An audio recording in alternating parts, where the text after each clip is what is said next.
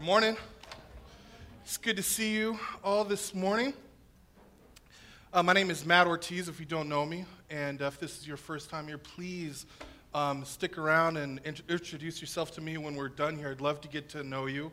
To bring you up to speed, we finished our fall series from the Old Testament, and we're getting ready to start our winter-spring series in the Gospels. And between the two series, we're doing a couple of messages on church life. Every now and then, we throw in some church life messages between series just to take advantage of whatever God might be doing in the present time. And here's the deal. If you've been with us for the last couple years, 3.5 years or so, you know that God has brought us a long way. Amen? Man, it has been a rough,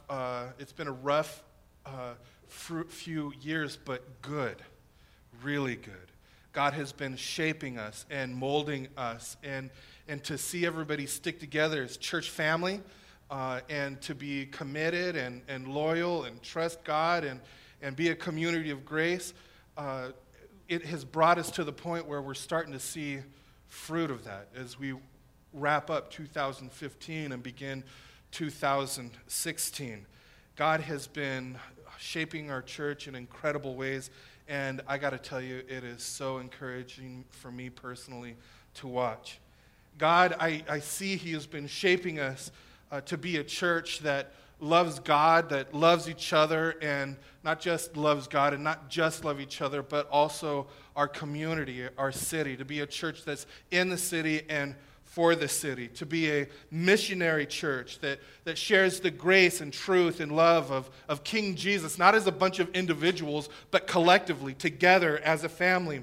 And yes, if you've been with us, you know that it requires sacrifice and work and time and financial generosity and prayer and patience. And also, you've noticed that it requires a willingness to get out of our comfort zone, because we're not living for ourselves. We're dying to self, living for God and living for our brothers and sisters and living for the people in our community. And it's not always easy to get out of our comfort zone. But guess what?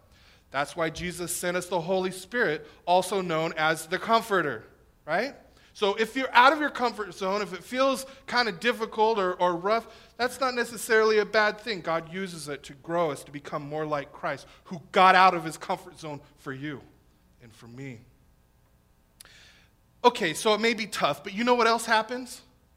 It creates a deep joy and a camaraderie that can only come from being in the trenches together as a band of brothers and sisters with a common cause. And there are many examples that I can point to, especially over this last year, but most recently I think about our Christmas Eve service and how during Christmas Eve, so many of you who have been loving your neighbors and talking to them and encouraging them, befriending them, you brought them to our Christmas Eve service, and we had to bring out extra chairs. We packed it out and overflow into the cafe, standing room only, and the gospel was proclaimed. And among the people who served, and there were so many people who served, there was this excitement, even though it was difficult. I mean, if you talk to Josh and Jeremy, I mean, they were going out of their minds with so much stress. I thought their heads were going to pop, but they pulled it off. And afterwards, they were just all smiles, because we knew that God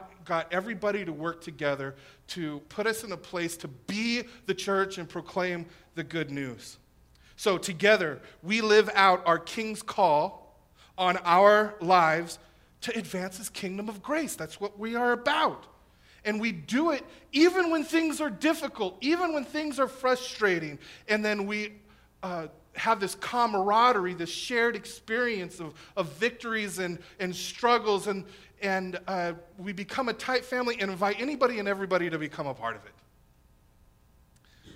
I'm loving this. I am absolutely loving this. So it's especially important to always remember why we are here. And have said it several different ways, and there are other ways that you can say it, but one of the ways that we've said it here is that Infusion Church is all about leading people to and through a life-changing relationship with Jesus and his family. So that is leading people to Jesus, but not just leaving them there and say, good luck with you and Jesus. We're also walking with them through their life-changing relationship, because God uses us in that, and it's not just that person and God. It's not just you and God. It's all of us together as a family, leading people to and through a life-changing relationship with Jesus and his family. Now, here's the thing. We will always be growing in this. We will always be growing in this. We will always be growing as a church of disciples making disciples. And here's the deal. I'm telling you, if your life is truly focused on who Jesus is and what he has done for us, we can count on it that we will grow in this and that we will become a force of grace in this city that points people to Jesus. That's just what happens. That is the power of the gospel. And I got to tell you, my heart just wants to explode every time I see a Christian wake up to God's call on their life. And by the way they start living, they start saying, you know what? Follow me as I follow Christ. In all humility, follow me as I follow Christ. And I will be involved. And I will help set the pace. You can count on me. And so my question for you this morning is, as you quietly examine your own heart, your own head, your own life, I want you to think about the time that we are in right now. And then maybe do a little time traveling in the future. And I want to know, will you look back on these days and say, you know what? I was a part of that. I mean, one day in the future, when we tell stories of what God was doing in this time, and you remember how you were right in the middle of it, will you be able to look back and say, you know, experiencing and contributing to that community of grace when God was shaping our church family, that changed my life. That changed my relationship with God.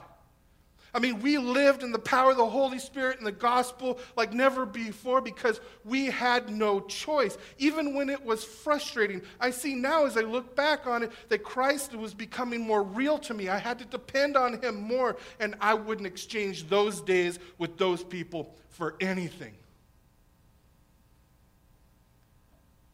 You know what? This is what God's calling us to be. And God tells us in his word, that is normal for the Christian life. That's normal. So today we're looking at Romans 12, and it's probably one of the best summaries of church life, of the Christian life that you'll find in the Bible. And the first point, if you're taking notes using insert in the bulletin, the first point that we see in this text is that the gospel calls us to offer ourselves fully to God. Paul says in verse 1, I appeal to you, therefore, brothers, by the mercies of God. Now, with the word therefore, what Paul is doing is he is connecting what he's about to say with everything he has said in the previous chapters. He's been talking in the previous chapters about the gospel, that each and every one of us, apart from Christ, we are far more lost than we ever imagined, but at the same time, because of Christ, we're far more loved than we ever dared to dream. And now Paul says, because of that, present your bodies as a living sacrifice, holy and acceptable to God. Now, Paul, when he writes this here, he is deliberately using temple language. And it's the picture of a worshiper. It is a worship bringing a whole burnt offering. And this offering was always totally burned. It was a picture of total consecration and commitment to God. And then Paul adds, which is your spiritual worship. Now, I want to point out a couple of critical truths here when it comes to this text. The first one is this. Belief in the gospel, belief in who Jesus is and what he has done for you and for me, belief in the gospel calls for total loyalty to God. Complete and total loyalty to God. You see that in the way that Paul says, therefore, I urge you in view of God's mercies to offer your bodies as a living sacrifice. But you also see it when he adds, this is your spiritual act of worship. And that word spiritual can be translated into rational or reasonable. It's where we get our word logic from. Paul says, in light of God's amazing mercy, in light of Jesus' sacrifice for you on the cross and his resurrection to pay for our sin, to make us right with God and give us a new life in him that is far better than we can ever imagine for all eternity. In light of all of those mercies, offering yourself totally to God is the only logical thing to do. Do you see that? It is, in light of everything that God has done for us, it is the only offering yourselves as a living sacrifice. It's the only thing that makes any sense at all. And anything less than putting all that you are and all that you have at the disposal of God is irrational and doesn't make any sense. It doesn't add up. See, I always, just so there's no misunderstanding here, you need to know I always have to examine my own heart. I always have to examine my own loyalty to King Jesus and to his family. And I am not perfect. My heart's still full of sin. And so what I need to do is I need to make sure that I'm modeling repentance and faith, right? And I need to examine my heart and look for the times when I have half-hearted loyalty to God. And those times when I'm having half-hearted loyalty to God, I need to know that it's because I'm not thinking. I'm not being rational. I'm not thinking about who Jesus is and what he has done for me. And so for me in those times to say that I believe the gospel, to say that I'm a Christian, and then fail to give myself totally to God, it's not just a moral failure, it is, but it's also an intellectual failure. So I need to think.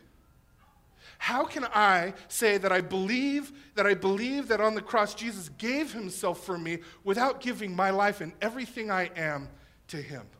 Do you see what I'm saying? And then the second thing is loyalty to God calls for full loyalty, complete loyalty, total loyalty to his family.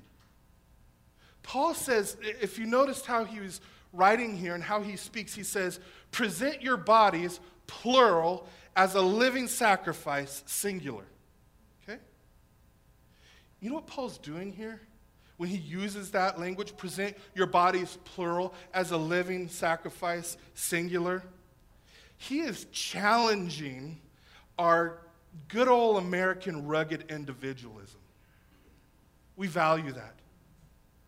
But he challenges it with the Bible's emphasis on interdependent community, viewing yourselves as a part of a family where people are dependent on each other. He says, I urge all of you to present your bodies together as one living sacrifice. So what's the point? The point is this: you cannot separate your loyalty to God from loyalty to God's family. You can't do it. In fact, one of the ways that you express your loyalty to God is to be loyal to God's family. That's how he designed it. And I got to tell you, I am so encouraged as I see this being played out. I experience this as we work together and as we encourage each other and pray for each other and confess our sin to each other and hang out with each other and forgive each other and help each other. God is growing us in our love for Jesus and our love for one another. And the two are absolutely inseparable. You cannot say, Jesus, I love you, but not so much your bride, the church. So let's apply this. My question as you examine your heart and your lives, my question is, have you believed the gospel? Have you realized that apart from Christ, you're far more lost than you ever dared to imagine, but because of Christ, you are far more loved by the creator of the universe than you ever dared to imagine, than you ever dared to dream? Now, for those of you, if you're not there yet, If you haven't, trusted the gospel, if you haven't trusted Jesus yet, if you're not following Jesus yet, I want to tell you that I am absolutely glad that you're here. And I don't want you, as a result of my message this morning, for you to feel any unnecessary pressure to be involved in the church. You are more than welcome to be involved in the life of the church as much as you feel comfortable.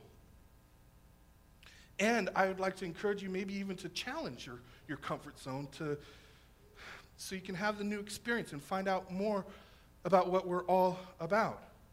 But the most important thing for you is this. The most important thing is for you to learn about Jesus. That's the most important thing. That's what you need to learn first and foremost. And I think that this message helps you get to know him better by understanding what God wants for his family. Now, for those of you who have believed the gospel, who have trusted Jesus for who he is and what he's done, let me ask you this. Just examine your own heart, examine your own life, your own attitude. My question for you right here, right now is, are you loyal to God? Whether you're rich or poor, busy or not, healthy or not, it's going to look different from person to person depending on the cards that you're holding. But if we aren't loyal in whatever circumstances that we find ourselves in, if there's no passion for loving, no passion for serving, no passion for giving to God in whatever capacity, great or small, then we're not thinking. Do you see that? And if we continue in a half-heartedness in our loyalty, we need to really honestly ask ourselves the question, have I really believed? That's important. If you are loyal to God, you'll know it because you will also be loyal to God's family. You'll be loyal to his community. You'll be loyal to his people. And notice Paul says, offer yourselves as a living sacrifice. Now, I've asked you this before when I've used this passage, this verse, in another time that I've preached. Do you remember what the problem is with a living sacrifice? The problem with the living sacrifice is that it is constantly crawling off the altar, right? Anything that's alive probably will. This means that we are constantly renewing our loyalty to God. So how do you do that? That's our second point. We constantly renew our loyalty to God by being transformed from the inside out. Paul says in verse 2, do not be conformed to this world, but be transformed by the renewal of your mind. So this transformation is from the inside out because it's by the renewal of the mind. It's not just outward conformity to certain behaviors. It is an inner transformation of your motives, an inner transformation of your attitude, an inner transformation of your thinking, an inner transformation of the way that you view the world and people. And look at the result. Paul says that by testing you may discern what is the will of God, what is good and acceptable and perfect. So that means if our minds are renewed, then we will know and do the will of God. So, how? How are our minds renewed? Well, Paul doesn't get explicit here, but obviously it's important, right? I mean, it's how we grow as a Christian. Paul seems to imply, as we look at this, he seems to imply that mind renewal is the same thing as viewing God's mercies and rational worship. In other words, we renew our minds by thinking and dwelling and meditating upon who Jesus is and what he's done for us out of just sheer grace. It is the gospel that not only saves us, it is the gospel that also transforms us and makes us more like Jesus. I mean, we see this in the only other place Paul uses the word transformed in 2 Corinthians 3. He's talking about how we're transformed into the likeness of Jesus. And he says, do you remember when Moses went up the mountain and he saw the glory of God? And he came down and his face was glowing. It was transformed. He says that transformation was only outward and temporary because the glow faded. But he says, we are being transformed inwardly and increasingly into the Lord's likeness as we gaze upon the glory of God in the face of Jesus. This is how it happens. We're transformed inwardly and increasingly into the Lord's likeness as we gaze upon the glory of God in the face of Christ. So transformation continues the same way that it started, by seeing Jesus in all of Scripture, from Genesis to Revelation. By filling our minds with the truth about Jesus, by thinking about the glory of Jesus, by reflecting on the grace of Jesus, by responding in praise and gratitude and worship and loyalty. This is how our minds are renewed and how we change from the inside out. So, let me ask you another question this morning. Examine your own heart and your own life right here, right now. Reflect on are you being transformed? Ask yourself, am I being transformed? Are you becoming more like Jesus? Now, I'm not just talking about external change, right? I'm asking, are you experiencing mind renewal? Are you changing in your thinking? Are you changing in your motives? Are you changing in your attitudes? Can you name one way that Jesus has changed you in the past 3 months?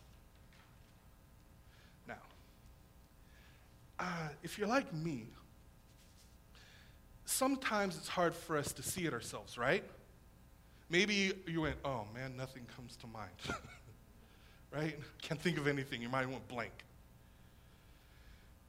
That's another reason why we need to be fully committed and involved in community, right? We grow best in interdependent community because we can encourage and help one another. So, ask another brother or sister in Christ. Ask them today, after the message, have you seen any growth in my life in the past 3 months? And then ask them to pray for you and encourage you. Or maybe you need to go to another Christian brother and sister and encourage them and say, you know what, I just wanted to let you know that I have seen some specific ways in which I see you growing, and it's been an encouragement to me, and because of the way that you're growing, you're helping me see Jesus. Do you know what that does for somebody? It totally strengthens their faith. It makes the gospel more real to them, God's kingdom more real to them. The gospel calls us as a community to continually commit ourselves to God. How? By mind renewal. So, can I get more specific than that? Yes, I can. Paul says that this includes thinking clearly about yourself.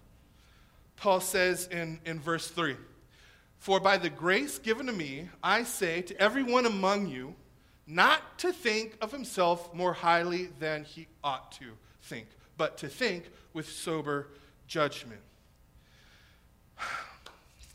Here's what I've noticed in my life, and I see it in other people's lives too, because I think it's only human nature, is left to yourself, without being like fully immersed in community and part of a family, left to yourself, you will either think that you're worthy and better than everybody else, or you'll think that you're worth less.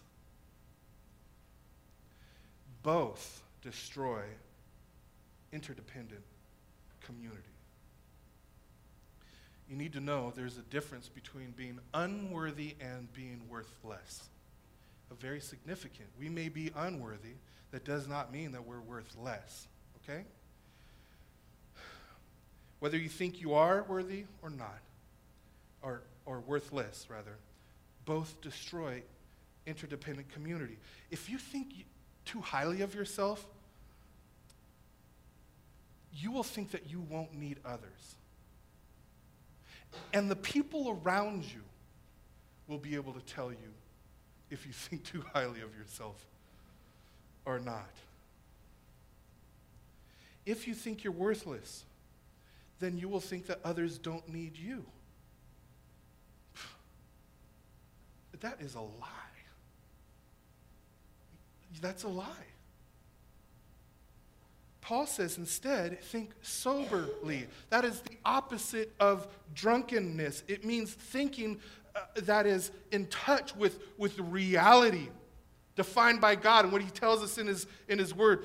Reality that's clear and accurate. Paul gives us two things that give us an accurate view of ourselves. Okay? Two things.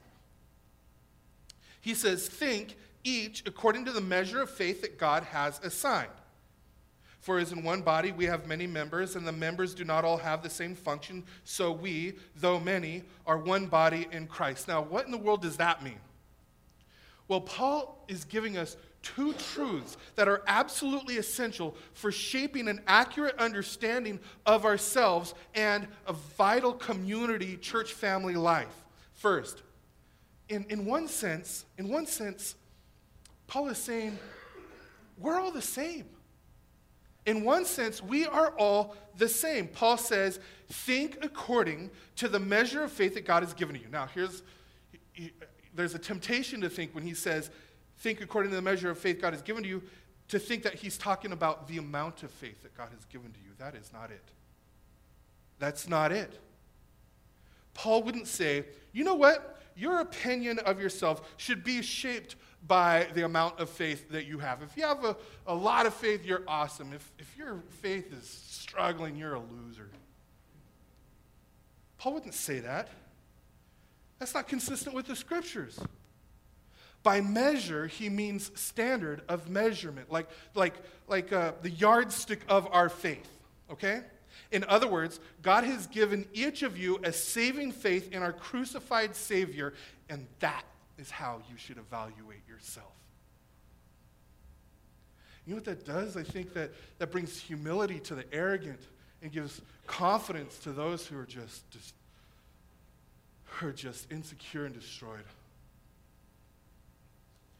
Regardless of your education, regardless of your screw-ups, regardless of your position in society, regardless of your abilities, or regardless of your weakness, regardless of your addictions, regardless of whatever it is that is going on in your life, every single person is saved through Jesus Christ by his grace alone. And as a result, our Heavenly Father loves each of us equally in Christ.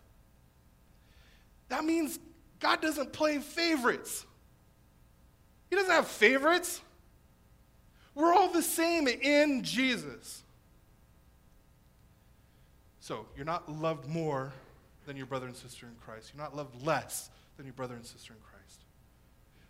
That's just reality regardless of how you feel about it. But second, in another sense, we're all very different, aren't we? We're all very different.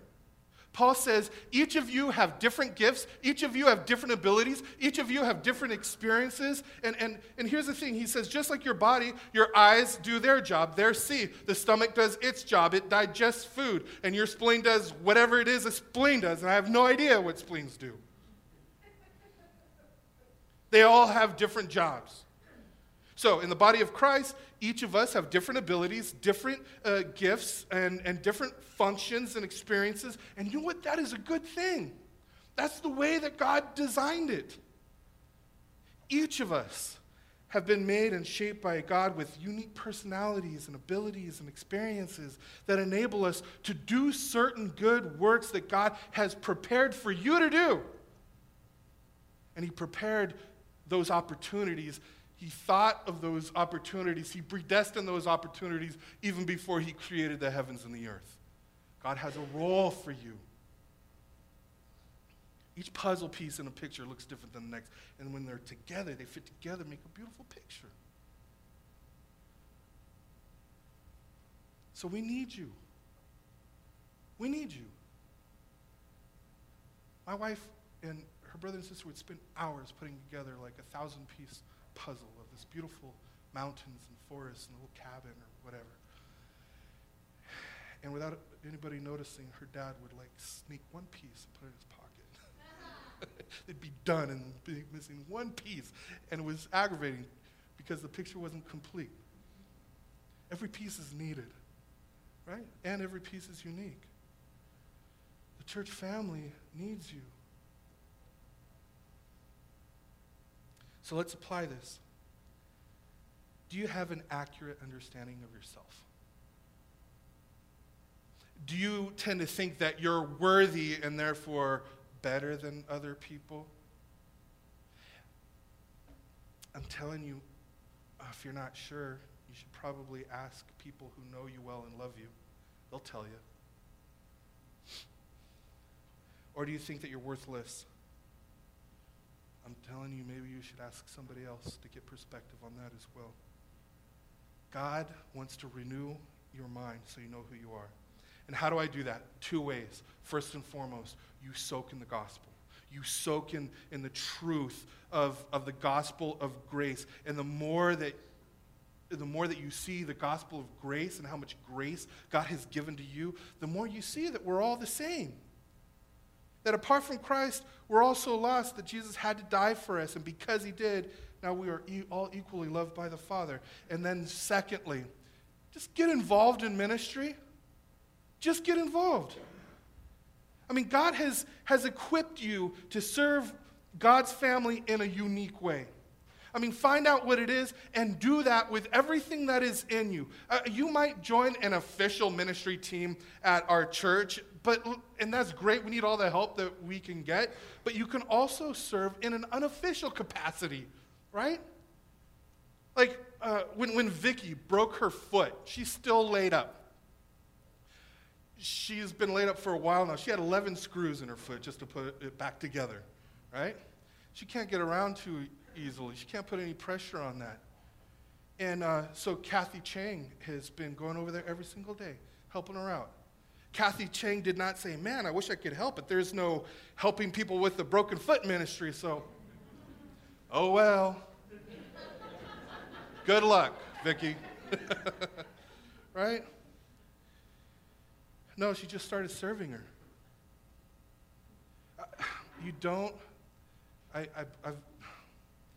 Keep going back to this over and over and over again. I say it over and over and over again.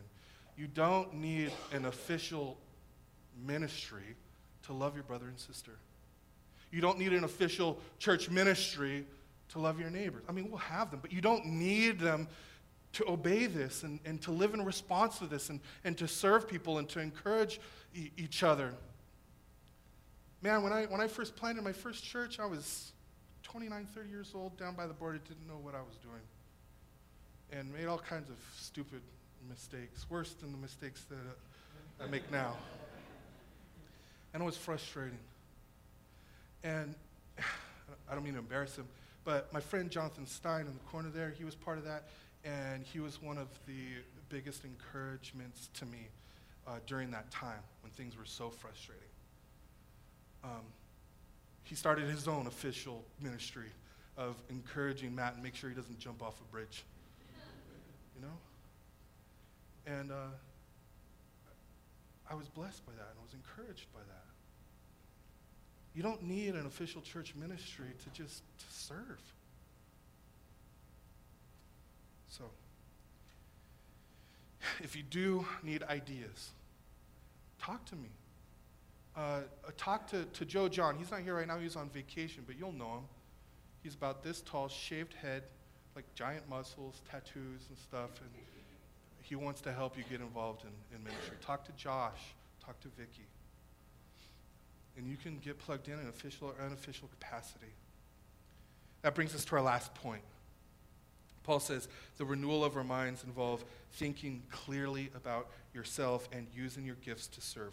Paul says in verse 5, so we, though many, are one body in Christ and individually members one of another, having gifts that differ according to the grace given to us. And by gifts, he means special abilities that God has given each believer in order to serve God's family. Let us use them. If prophecy in proportion to our faith, if service in our serving, the one who teaches in his teaching, the one who exhorts in his exhortation, the one who contributes in generosity, the one who leads with zeal, the one who does acts of mercy with cheerfulness. And this raises the questions, the question, how do I know what my gifts are? Well, Paul gives us 3 clues. I'm going to wrap it up. He gives us 3 clues of how to discover our gifts. First, examine your life and your heart. Think soberly about yourself, deliberately. What is it that you enjoy doing? What energizes you? What is your passion? What are your concerns? What burdens you? What do you do well? And when I do it, people are blessed. Examine your heart and life. This is what I did when I first started getting involved in ministry. I thought I'd try a little bit of everything in the church I was at, and I made the mistake of joining the ministry, the bus ministry that went around and picked up kids all over the neighborhood. And it took me 5 minutes for me to go, nope, this is not my ministry. not for me. But you just kind of keep, you just keep trying, you just keep going. I mean, there's a guy here who's brand spanking new. And I came in here yesterday. He was vacuuming the chairs, the part that you sit on. And I told him, I don't think that's ever been done here. And he just kind of laughed and shook his head. And I'm like, I didn't know you were supposed to do that. So he didn't do it. And he didn't wait for anything. He just got involved and just started helping out. You may not know what your unique ministry is, but we all have family chores to do, don't we? I mean, we have all kinds of things that we need to do. So just get involved. That's how you discover it. Secondly, know the gifts. Verses 6 through 8 that we just read, that's just only a sample of the gifts. There are other lists included that are in the scriptures, and there are more. Find the passages of the Bible. Roll up your sleeves, do a little homework, find the passages that list the scriptures, that list the gifts, and read over them, pray over them, talk to your brother and sister about those the gifts that you might have. And third, get involved. He says, if this gift is it, use it. If it's that, then use it. And you just usually find your ministry as you get involved. You look around, you see a need, you begin to help. Through trial and error, you begin to find how God has gifted you. And examine your heart and life. Know the gifts. Get involved. You don't need to be involved in official capacity. You can help us make people feel welcome here when they show up to the church.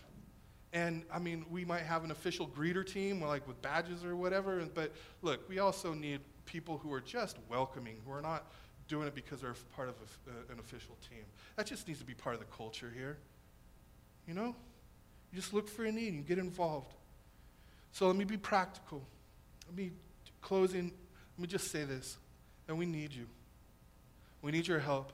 As we anticipate what God has for us in 2016, we need your help. If we're going to grow in our health as a church, we need you to get involved officially and unofficially. Some of you have no idea that most people involved in ministry here wear 3 or 4 or 5 hats. They need help. And you know what I also discovered is that they're usually the ones who do the most financial giving as well. We need your help. If Infusion Church is your family, we need you to have ownership, to be a stakeholder, to say, look, my church family can count on me to be a part of this and to contribute in whatever capacity God has granted you by his grace, great or small. But that's your mindset. My church family can count on me. I know that I may be sick in bed because of some horrible disease, but I know that I can pray for my church family, my brothers and sisters, and let them know it. You're encouraging. That's being part of the body of Christ. And that's just as valuable. Prayer is undervalued in the church in America, I think. So there are many ways that you can do this. If Infusion Church is your family, we need you here consistently on Sundays to be a testimony to the goodness and glory of God in our worship. If Infusion Church is your family, we need you to continue to be faithful in your generosity. If Infusion Church is your family, we need each other to live in community in such a way that others will see our love for each other and our love for God, our love for our community, our brothers and sisters, and our loyalty to our brothers and sisters, and want to be a part of that. That's how God designed it. So if you're not ready to serve, we know that you could have very good reasons for that in our faith. genuinely enables us to respect your judgment and your priorities. And we're glad to have you worshiping with us. And as you do, the gospel will enable you and challenge you to work hard and rest well. And if now is the time for you to get more involved and contribute, let us know. Let me know. Fill out a connection card and just communicate that to us. Just roll up your sleeves and get going. As an act of worship, not as a legalistic thing, but as a response to what God has done for you. So these verses are just one of the best summaries of church life. Paul says, if you believe the gospel, then the only logical thing to do is to be totally loyal to God and totally loyal to his family. And that involves ongoing gospel renewal of the mind, thinking clearly about yourself and then who Jesus is and what he's done, and then using your gifts to serve God and his family. It is the logical response of worship. The whole basis for all of this is the grace of God in our Lord Jesus Christ. He offered his body as a sacrifice so that we could offer ours. And the more we think about the cross and God's generosity to us and all that means for us, the more we'll want to say thank you to God by living a generous life. Amen? Amen. Would you bow your heads with me? Heavenly Father, thank you that we don't have to serve you out of fear or guilt. Thank you that because of your grace, we can serve you out of the freedom and gratitude that comes from the gospel. It comes from Jesus liberating us, giving his life for us so that we can give you our lives. Father, thank you that you love us. And that you love us not because of what we do, but because of what Jesus has done for us.